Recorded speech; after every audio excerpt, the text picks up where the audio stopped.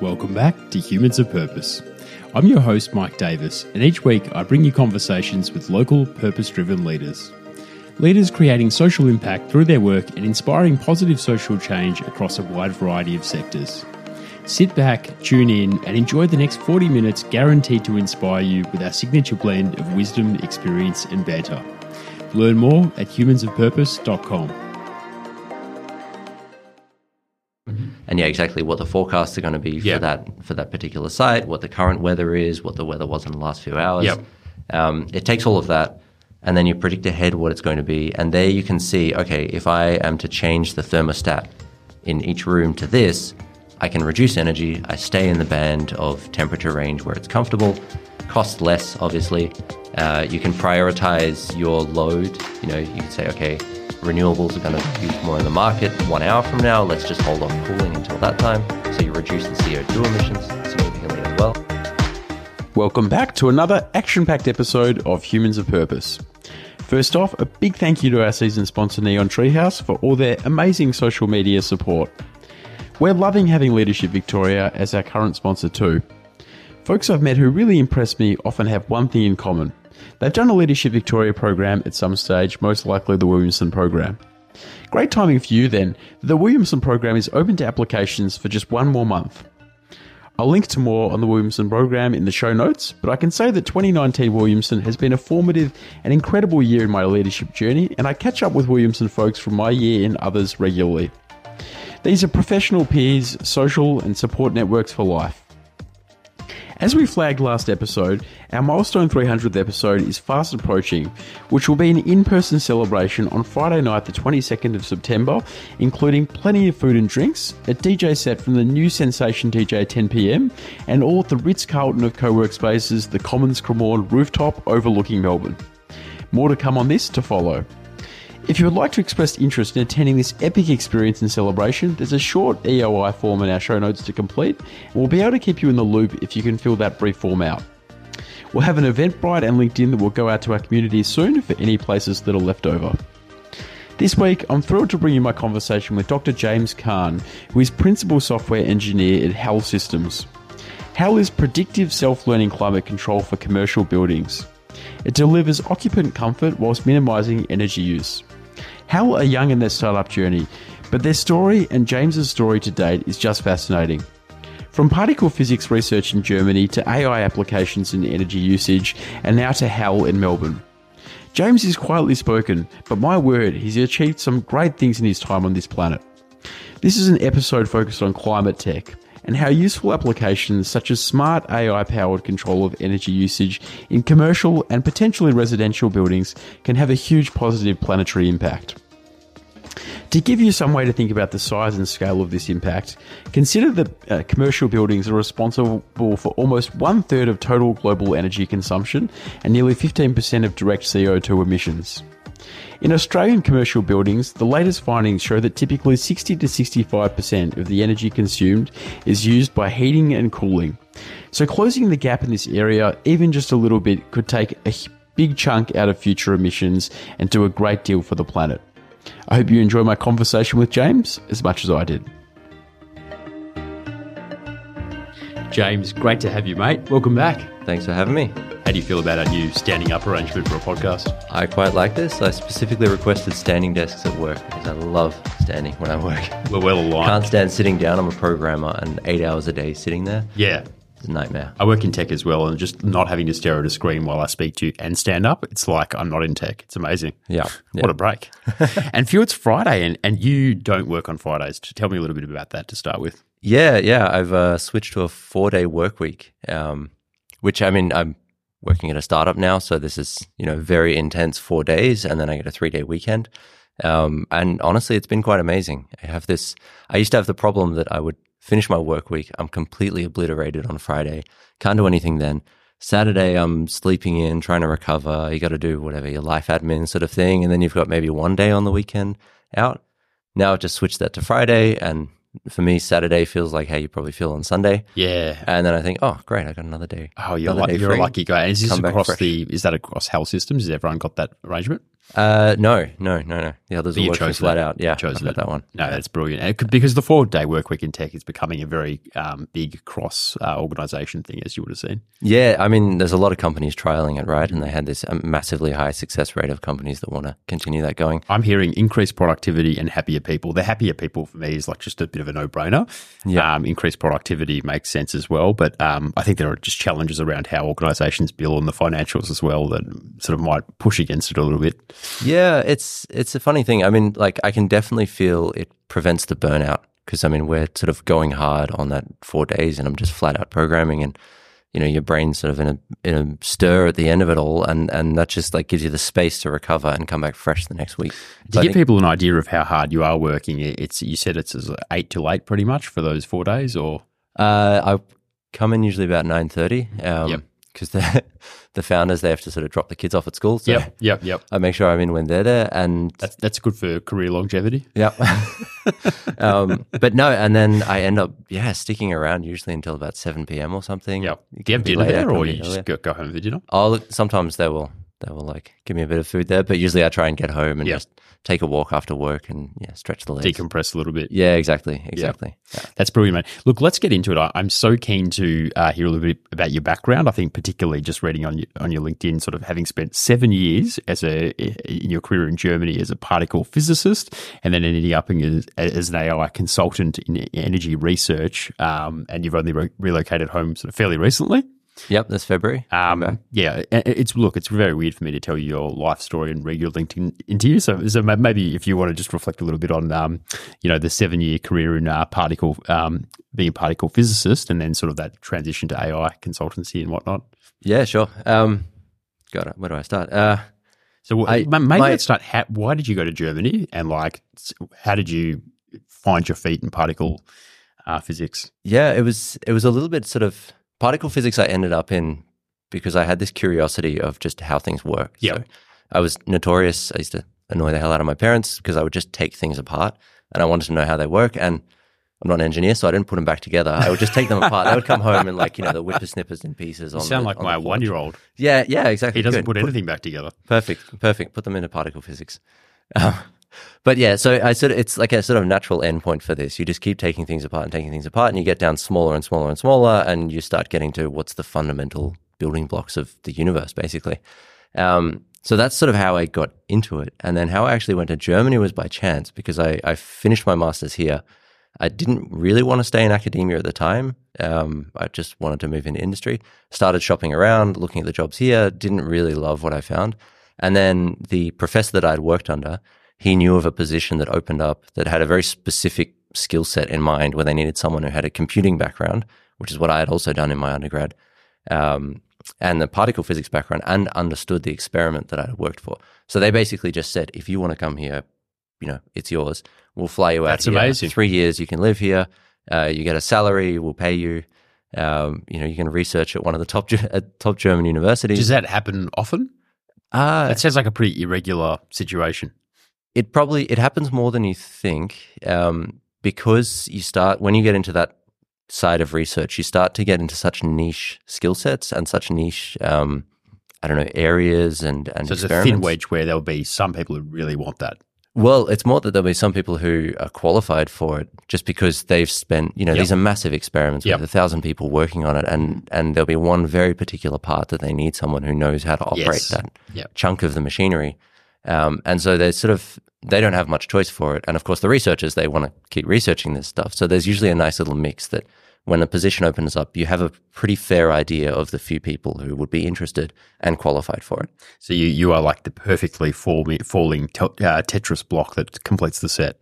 Yeah, actually, this has happened a couple of times now, because after I finished my PhD in Munich, they needed someone who had worked in this particular experiment, and someone who could work in the computing center there on what we call grid computing, which is kind of all of the research institutes, they will pool their resources together and they will use that to process the physics data, because there's just heaps and heaps of this data coming out of the experiments.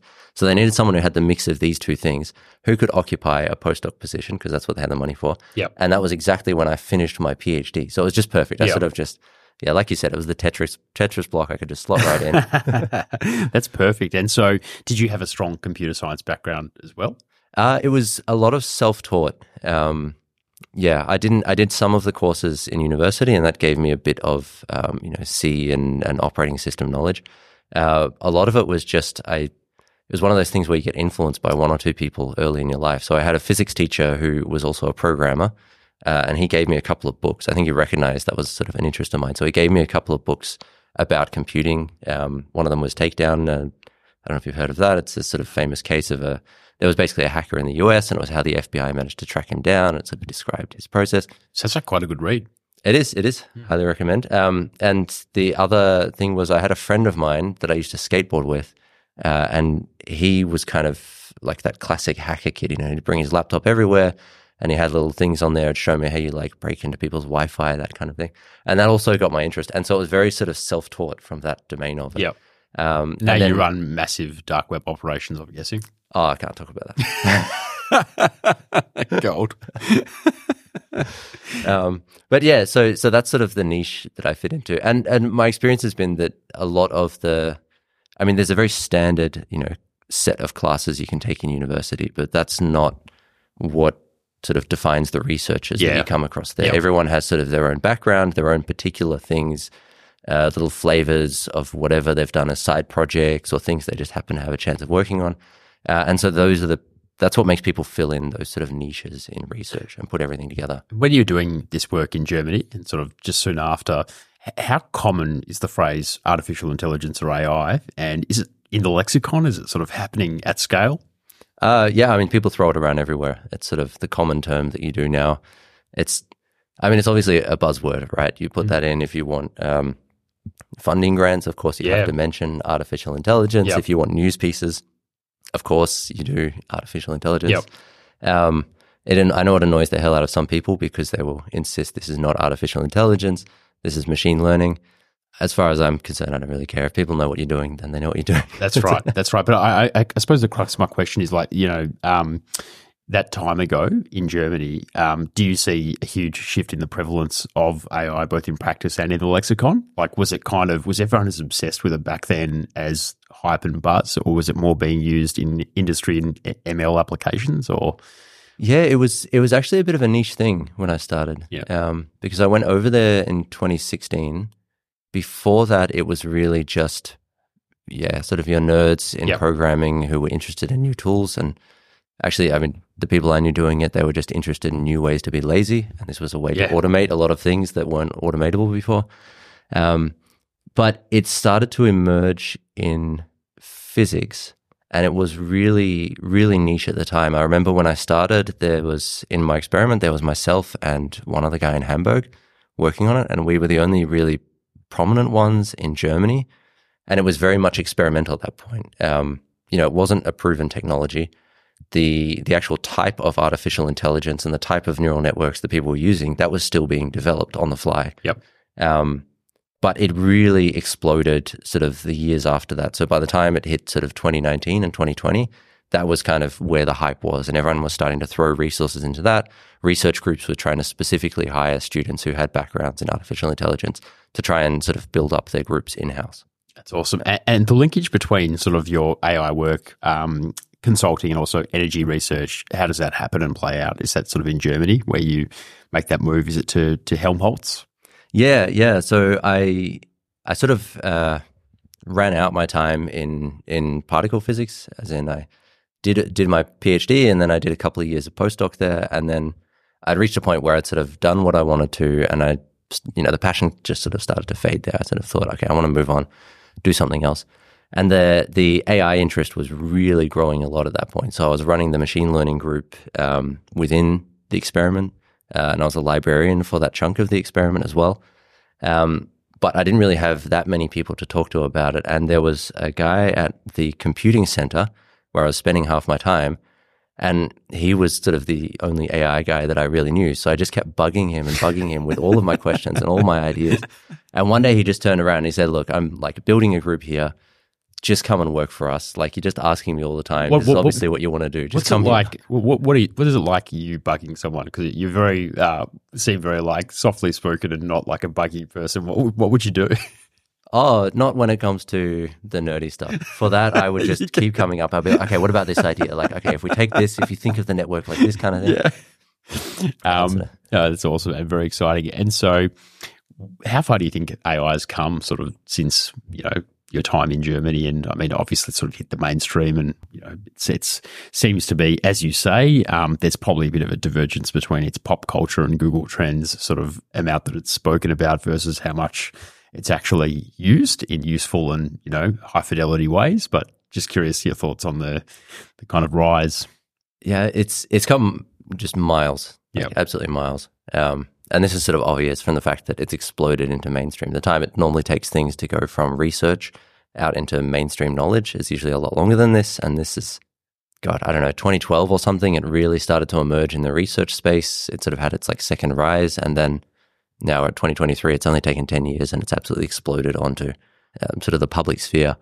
In terms of how far it's actually come from the hype and to the use, there's this sort of interesting discrepancy between AI in the lab and AI what they do is they will test it on benchmarks. So you have sort of standard things. ChatGPT, for example, they ran it through a bunch of sort of university tests and exams. Yep.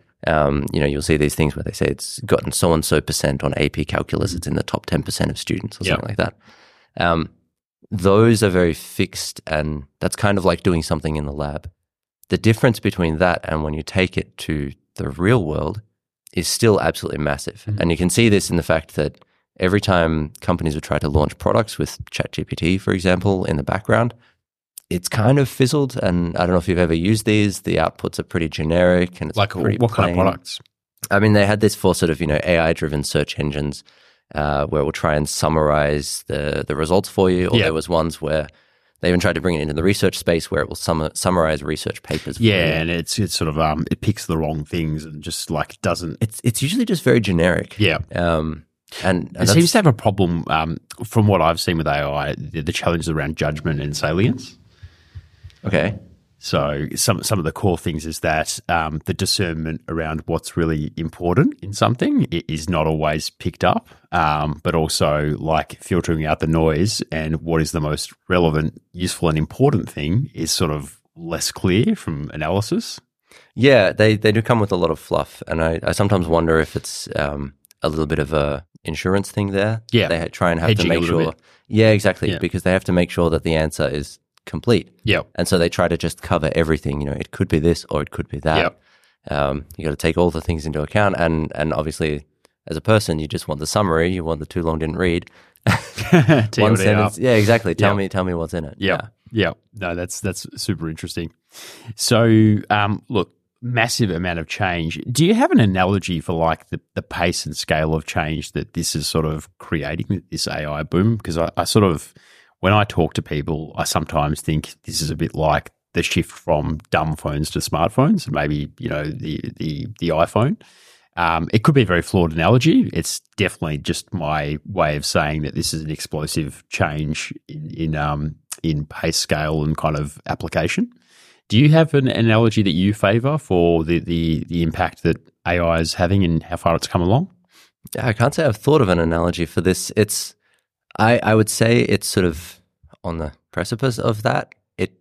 To me, it feels like it's still waiting for some sort of breakthrough there. And it's that same issue that we train this on a whole corpus of data, but it's only really comfortable within that space. It's not able to, launch itself out into new, novel, explanations of things. It can't deduct things from text that you give it.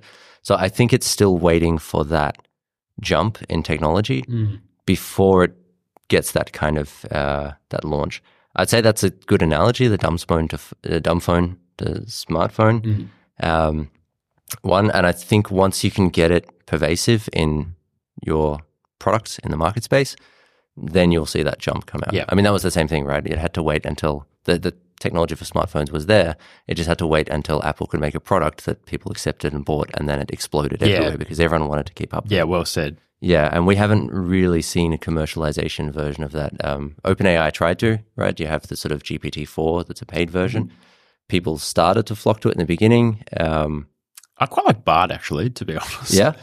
I haven't tried Bing. I hear that's pretty interesting as sort of integrated search and AI. Yeah. But yeah, I mean, look, I'm a Google man. I love the suite and all the tools, so that's why I'm partial to Bard. But yeah, I hear GPTs coming out with new things all the time, and even at work, our team uses it heavily for sort of comms and marketing. It's a great time saver. Yeah. And they've got they've got plugins to try and help it work with different types of inputs. Yep. You can get it. From the mathematics side, you could plug into Wolfram Alpha, and that'll let you give something like a Google search engine, but for mathematics. But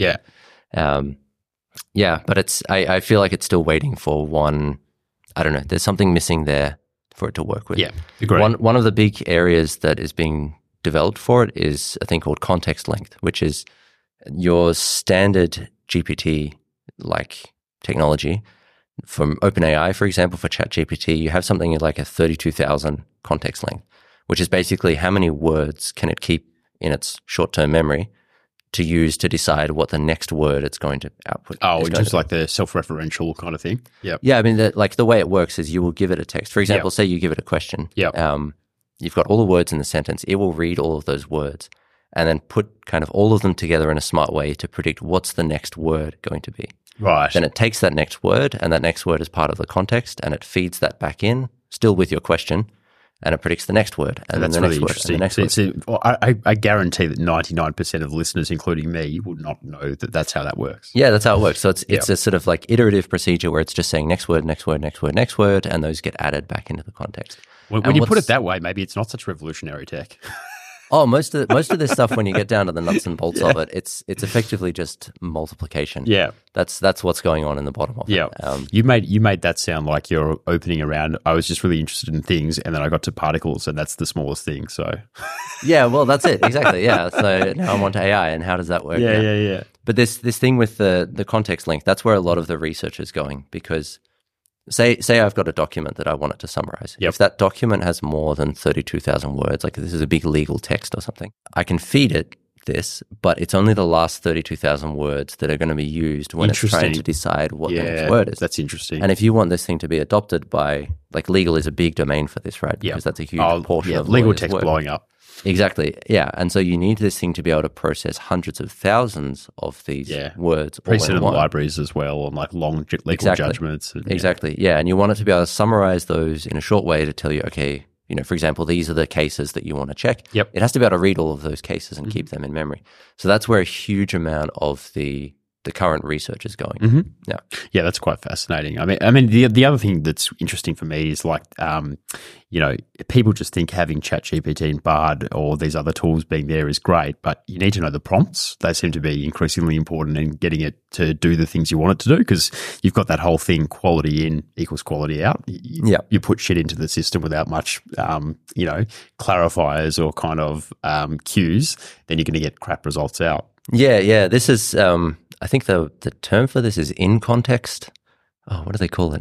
In context learning or in context use. But a lot of the sort of startups and a lot of the products trying to be built around ChatGPT do exactly this. So they're not taking the technology and, fine tuning it themselves or developing it further. They're taking the existing ChatGPT and then, like you said, coming up with intelligent prompts that you can then take that fixed prompt plus the thing from a user of your product, and then ChatGPT will return the thing that you want it to return. Which is useful for your application or service or whatever you're trying to develop. Yeah. It's very interesting. It's sort of like a curated way of just getting the right prompts to give you what you want for your product or service rather than actually building novel tech. Yeah, I was thinking it's a little bit of a funny thing because it's kind of like having an oracle that you don't touch. And you just come up with smart ways to ask questions of this oracle to get out and answer. I love that. It's a bit of like a tricky thing that you want to... Yeah. And you can see that if you watch like Vikings or 300, there is an oracle. And like that's great Greek mythology where, you go to the oracle and basically get these cryptic responses unless you ask good questions. Yeah, unless you ask the right. So they needed prompt engineers. That's the problem. And even if you ask good questions, you might get equally cryptic responses, but that's a story for another day. So the link between AI and energy and climate tech. So what drew you there and sort of what's the upside potential there? Yeah, so what drew me there was, and this is part of what sort of ended my time in physics, particle physics is very insular. So work. The theorists come up with the theory, and then the experimentalist, which is what I was, we would test the theory, and then we'd go back to the theorist. And it's sort of just this circle of trying to understand how things work, but it doesn't have much application outside. It's only incidental application outside. We invented a technology to try and measure some particle, and that technology, it turns out, also happens to be, I don't know, useful for tracking cars in a street or something like that. Yep. But I started to reach a point where I wanted to do something where I could work on it and then see it being used in the world. Yep. And I wanted to be something that was actually useful for people. And obviously climate is something very useful if you can contribute to that. Yeah. And I think I just felt a bit bad about, I had all this education and all this knowledge about AI and about technology, and I wanted to do something sort of good with that. Do you also think that, like, I often think about, like, just the heavy use of computing and tech, like it's an obvious sort of like impact that you want to maybe ameliorate against as well? There's some very interesting studies about this, especially in the AI domain, because I don't know if you've seen the numbers, but it costs millions of dollars to train these giant AI models. Yep. And if you actually look at the CO2 emissions that they correspond to, they usually equal something like the launch of a rocket. Yes. Yeah, so they're absolutely massive. My only analogy would be just like my knowledge that blockchain was like incredibly environmentally costly activity, even though originally it's pitched as something that was very good. But that was sort of one part that was overlooked maybe a little bit. Yeah, I would hope that AI is doing more good than blockchain. Oh yeah. I would say almost certainly, but I guess it's an important question. It's an important question, and we actually started to struggle with this a bit. In the research group that I was in, because we were an energy group and we were just burning through resources. Yeah. And we were still in research, actually. So we had some application that we could see being applied in whatever solar plants somewhere, but it was still kind of detached. It's awkward, isn't it? Because you need to short-term burn more energy to come up with an energy-saving solution, and then hope that you reach a point of inflection at which you kind of start to offset all of what you've done before, plus make a big dent in the global scale. Yeah. We were kind of struggling with that. Like, are we actually going to break even on this? Yeah. Or would we have been better just sitting at home with the computer up? But actually, the group kind of pivoted. So there's now two sides of the group, and one of them actually works on energy efficient AI, and they like host hackathons within Germany where they pull people in to work on your results of getting optimal performance with the least amount of energy, and you get judged on the energy use. And it's also to try and kind of encourage that low energy version of AI while still progressing forward. Yep. Yeah. Nice. And so take us up to HAL Systems and sort of why you joined HAL, what it's all about, and the great work that you're doing there. Yeah. So after I came back from Germany, I still struggled a bit with that problem of is my work actually having some impact in the real world? And I sort of had enough time in Germany, wanted to come back to the sunshine and smiles here in Australia. And so I came back and I was just looking around. I went to there's some expos that they have here at the Melbourne Convention Centre, for example, where energy companies will come and show off kind of their latest tech of what they're doing. And there was some startup pitches that, the Victorian government helps seed startups.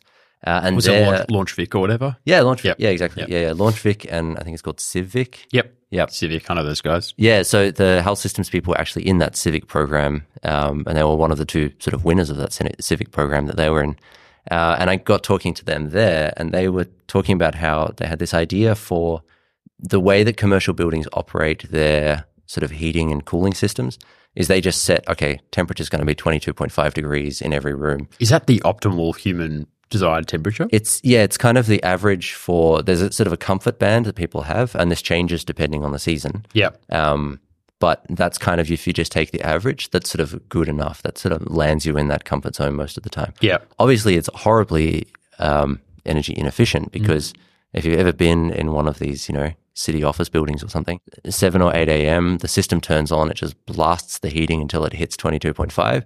And then, we're here in Australia, the sun comes out and shines on the building, and suddenly the thing goes, oh crap, I got to turn on the AC, and then the AC is running full bore the whole day. Yes. And that was exactly not predictive at all. Just like continuing to do the same thing, knowing all. It's very dumb. Yeah. Yeah. And that was exactly what the sort of HAL Systems people, they had developed this technology to try and do that in an intelligent way. But for their house, they have this kind of big open plan house with lots of glass windows, lots of sun coming in through the roof. And so they wanted some sort of predictive control there. They built it for that. And they also work in sort of the building fabrication design side of things. And they realized, okay, this is a big problem there. We've got a solution that actually works pretty well.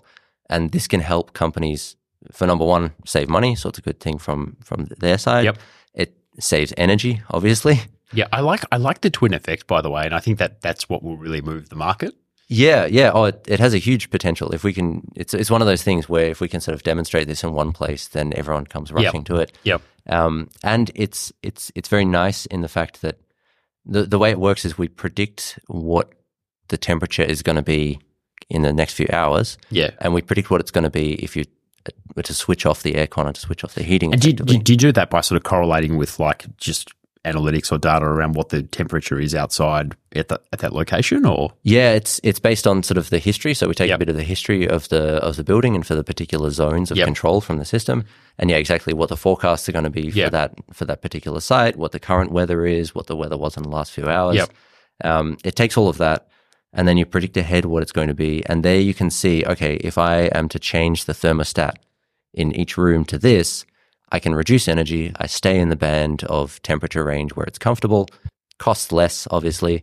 You can prioritize your load. You could say, okay, renewables are going to be used more in the market 1 hour from now. Let's just hold off cooling until that time. So you reduce the CO2 emissions significantly as well. Yeah. So it bundles all of those things together. And at its core, and this is where I came in, it has a sort of machine learning and physics engine there. So it's taking physics principles about how thermal energy works, basically, so how zones in a building heat up and cool down. And then we have the historical data, so you can fine-tune the physics equation for that to see, okay, how responsive is this particular room to the sun, and how responsive is it to the outside? And obviously from an intuition perspective, this is how much window does it have, and is that window north-facing? But we can pick that up from the data. Yeah. And you've got a building obviously has many, many zones. These giant commercial buildings, these are the skyscrapers you see in the city. So you have hundreds and hundreds of control zones. So you're in a lot of buildings. Are you in houses and resi as well, or? That's a plan. I mean, we're an early stage startup. So I want you in my house. So you can come over. That was awkward. But I'd like your technology in my house. Sweet talk to you halfway into the podcast.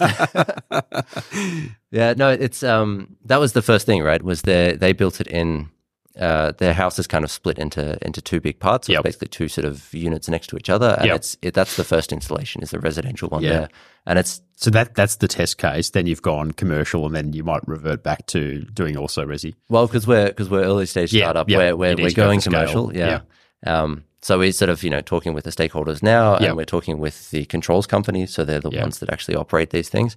And at the moment we've got our sort of first prototypes ready for installation. We're getting ready for that in the next few months. Do you want to pilot at my house or my folks' holiday house? Is terrible. We've actually already been approached by several people about this specifically. So this is not a novel idea.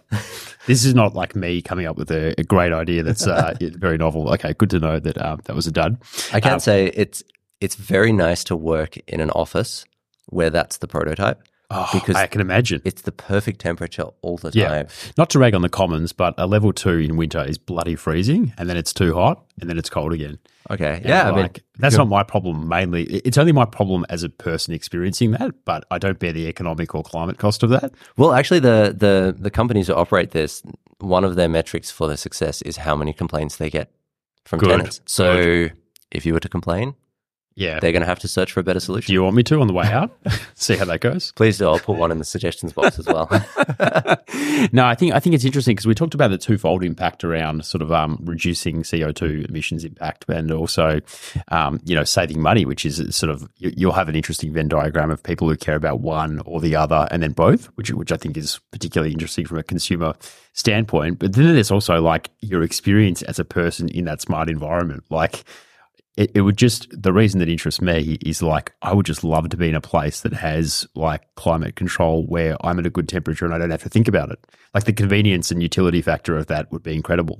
It's great when I leave the house in the morning because I don't have to think about what I'm going to wear that day. Yeah. Well, what's it like? So I assume your office is fitted out with all the HAL tech and whatever? Yeah. Well, you don't actually notice it. That's what I mean. So like, do you notice, you don't notice it, but like, do you notice not noticing it? I do specifically. Actually, what I do notice is like it'll give a little beep when it switches on the fans in the prototype thing, just so we can hear it. And I will notice that like the fan will switch on, and that's when I will be like, oh, you know what, I'm like a little bit warm, and then the thing will switch on and come down, and there'll be like there's mechanical ventilation in the roof and down near the bottom to sort of let air flow through as well. Yep. It's the same thing. I'll hear this little beep, and then I'll be like, yeah, you know what, it's a little bit hot, and then the cool air comes through. So like when you go home or when you come here, like do you think like, oh, this is weird, the temperature isn't as good as it is for the other 80% of my week? Look, I live in one of these sort of old townhouses with a hardwood floor and these single pane window things, and it's absolutely freezing. And I'm thinking, God, what am I doing here? Yeah, okay, got to install HAL. I feel you. So you want it too? Of course, yeah. Well, that's the best possible thing, working for a company where you want the next iteration of the product. That's brilliant. I'm going to take one from the office next time I go. How are you projecting sort of the current climate impact of what HAL's doing and the future potential impact that it could unlock? Look, we have sort of estimates from our prototype, and there it ranges basically from 10 to 25% on their energy savings. The numbers are a bit weird in terms of scale, because these systems in commercial buildings, they're around 60 to 65% of the energy use. So you'd be shaving 10 to 20% off that effectively. The buildings themselves, it's around 30% of global emissions, I think it is, for the operation of buildings. And then you take that 60%, so it comes out at around 50% of that is for the space heating and cooling. So that's the kind of scale you're dealing with. Like it's a third of the emissions, and then you take half of that, and that little number that's left over, that's total world emissions, you could shave off 10 or 20% of that. So this is like quantifiable, almost. Quantifiable, exactly. Impact. Yeah. That's kind of the goal from our side, is if we can sort of see and say, okay, we've actively helped reduce this amount of emissions. I mean, that's an absolute win from our perspective. Oh, it's massive. And so how many people are working at HAL Systems? You're an early stage startup. It's a small team. There's 4 of us there full time. Well, I guess I'm 4 days a week. So we have another guy who's coming in 1 day a week, and he's kind of our buildings expert. He knows the ins and outs of exactly how the building operation systems go. But that's basically it for the team. We had there was 1 or 2 others who helped out with the prototype. They were sort of doing it as a part-time thing, and they've moved on elsewhere. But yeah, that's sort of where the team's sitting at the moment. That's absolutely extraordinary. So huge potential, massive things in the pipeline. Very excited to follow HAL's progress, and we will, I'm sure, get you or another HAL person back on to talk about it, and hopefully implement some HAL systems here in the podcast room in the Commons. So please do. Evenly temperate conditions.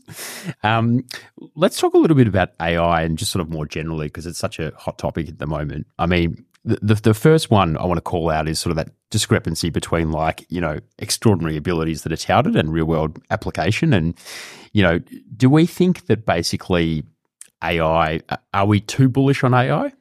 Would be the sort of the TLDR question. I would say not. And there's a specific reason for this. AI went through a big phase of hype earlier, so basically last century, and we didn't have any of the computing power at all to be able to do anything with it. And then it went through what they call an AI winter, where all of that disappeared, attention went elsewhere, and then it was sort of, World Wide Web, this kind of thing.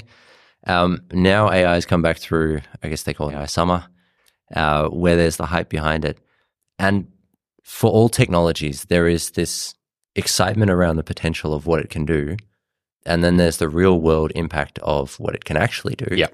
And that real world impact is that real world effectiveness is usually some years behind. In AI, it's whatever 4 years behind, something like this. Yep. But as long as that hype keeps the field moving forward, then that delayed 4-year behind thing still keeps progressing. So we still benefit from the effectiveness of AI and the improvements in AI, even if the hype is a little bit beyond what its actual abilities are. Yeah. So the discordant hype doesn't really matter for you because you're actually using it effectively to build change in systems. Yeah. And it's the same for all fields. I mean, you'd see this whenever there's hype around space, for example, that produces some funding into it. It excites the next generation of researchers. They go into it. Yeah. And then later down the line, you kind of see the real world impact of this thing. You almost need like that feedback loop and that self-fulfilling prophecy almost. Exactly. And if that kind of hype is not there and everyone is a bit down on what it can do, then no one's going to invest in it. Yep. No one wants to get into it as a researcher or as a programmer. No one's excited to make products around it. And so exactly like you said, a self-fulfilling prophecy, the thing kind of just fizzles out. What do you make of this big blow up in NVIDIA and this sort of global GPU chip shortage? And just maybe if you can talk about the importance of GPU processing chips for AI development. Yeah, so the GPU it was originally just something that gamers would use, and it's really tailored to a specific kind of computation or calculation, which is doing lots and lots of very simple calculations in parallel. In video, this is a very obvious thing. You have many, many pixels, and they need to be going at a very fast frame rate. And so it needs to be able to deal with all of those pixels in parallel and send them up to the screen. AI is a little bit similar. It's a very large network of neurons that are all connected.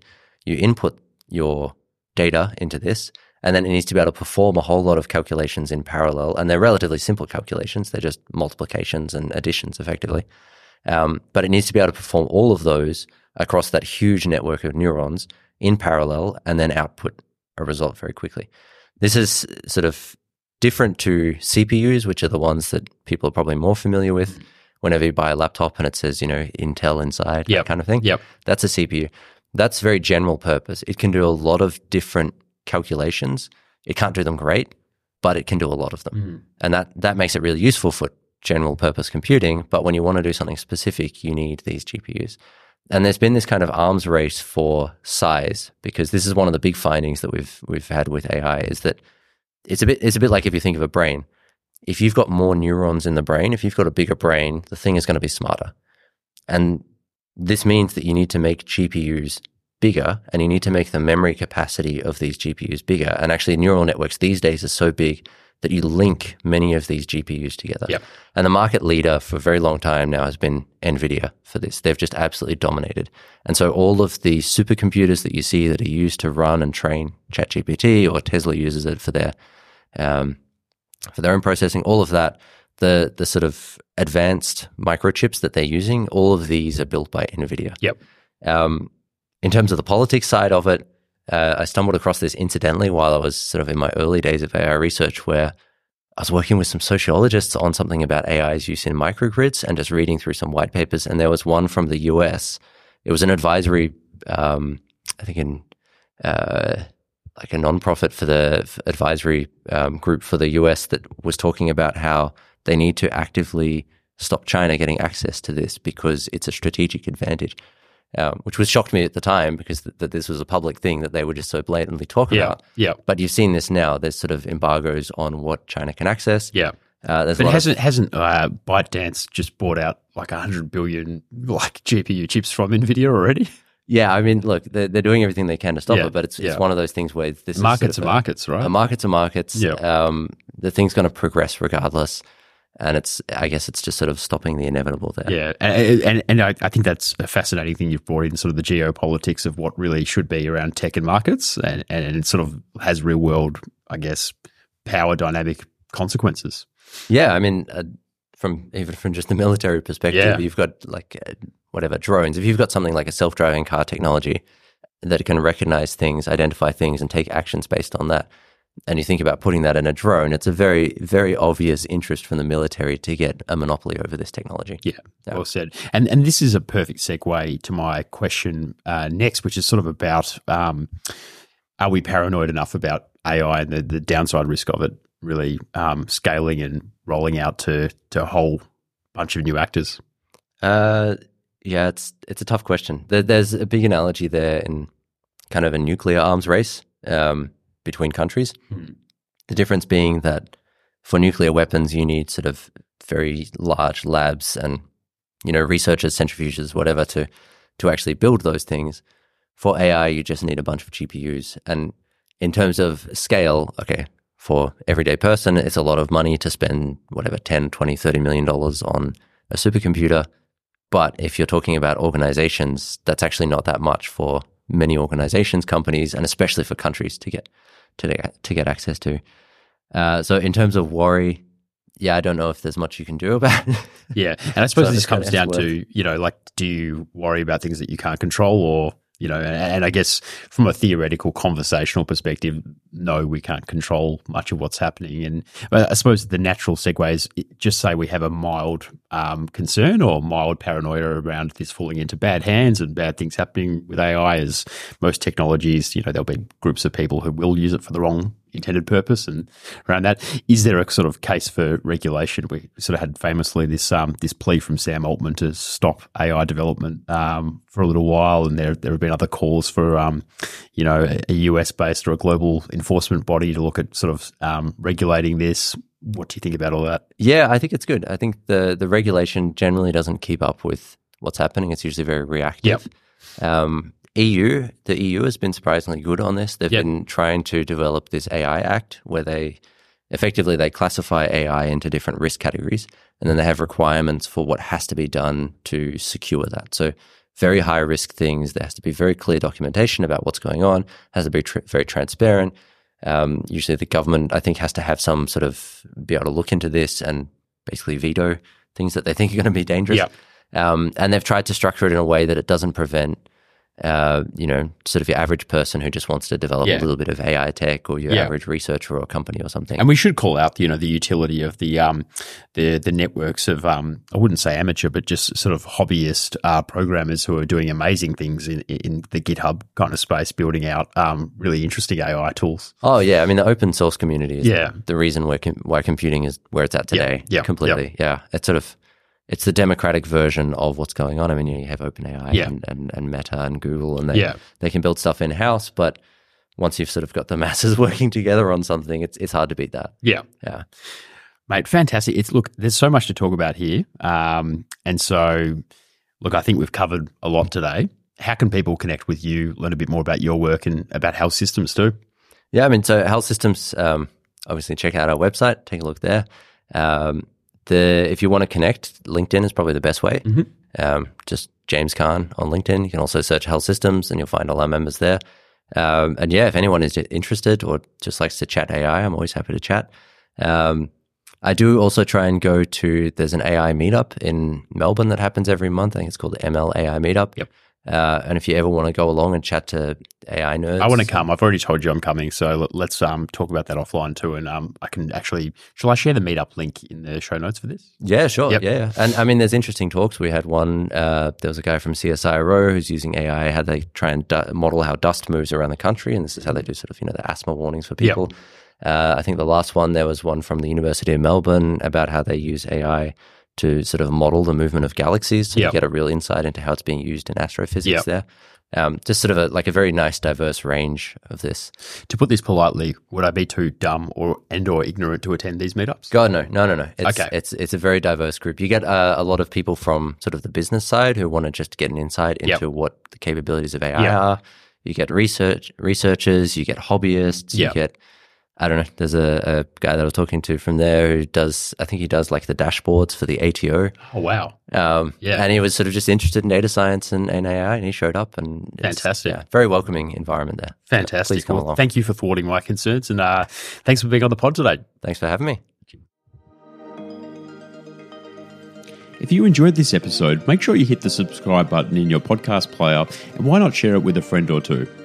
If you want more from your Humans of Purpose experience, become a Humans of Purpose member today through our new platform, Supercast. All you need to do is hit the link in our show notes. If you have a message to share with our audience about your brand, products, or services, we have a wide variety of paid promotional packages available. Please get in touch by hitting the link in our show notes.